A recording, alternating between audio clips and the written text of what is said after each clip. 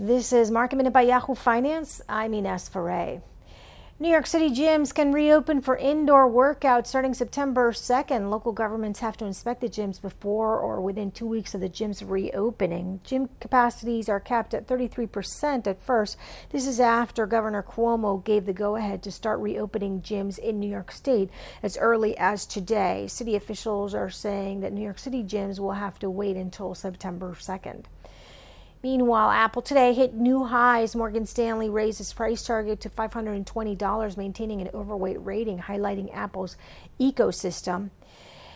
AMC reopened its theaters over the weekend with Unhinged as its first film debut with Russell Crowe. It made $4 million on the first weekend in theaters. The film cost $33 million to make. Theaters are operating at 50% capacity. For more market minute news, head to yahoofinance.com.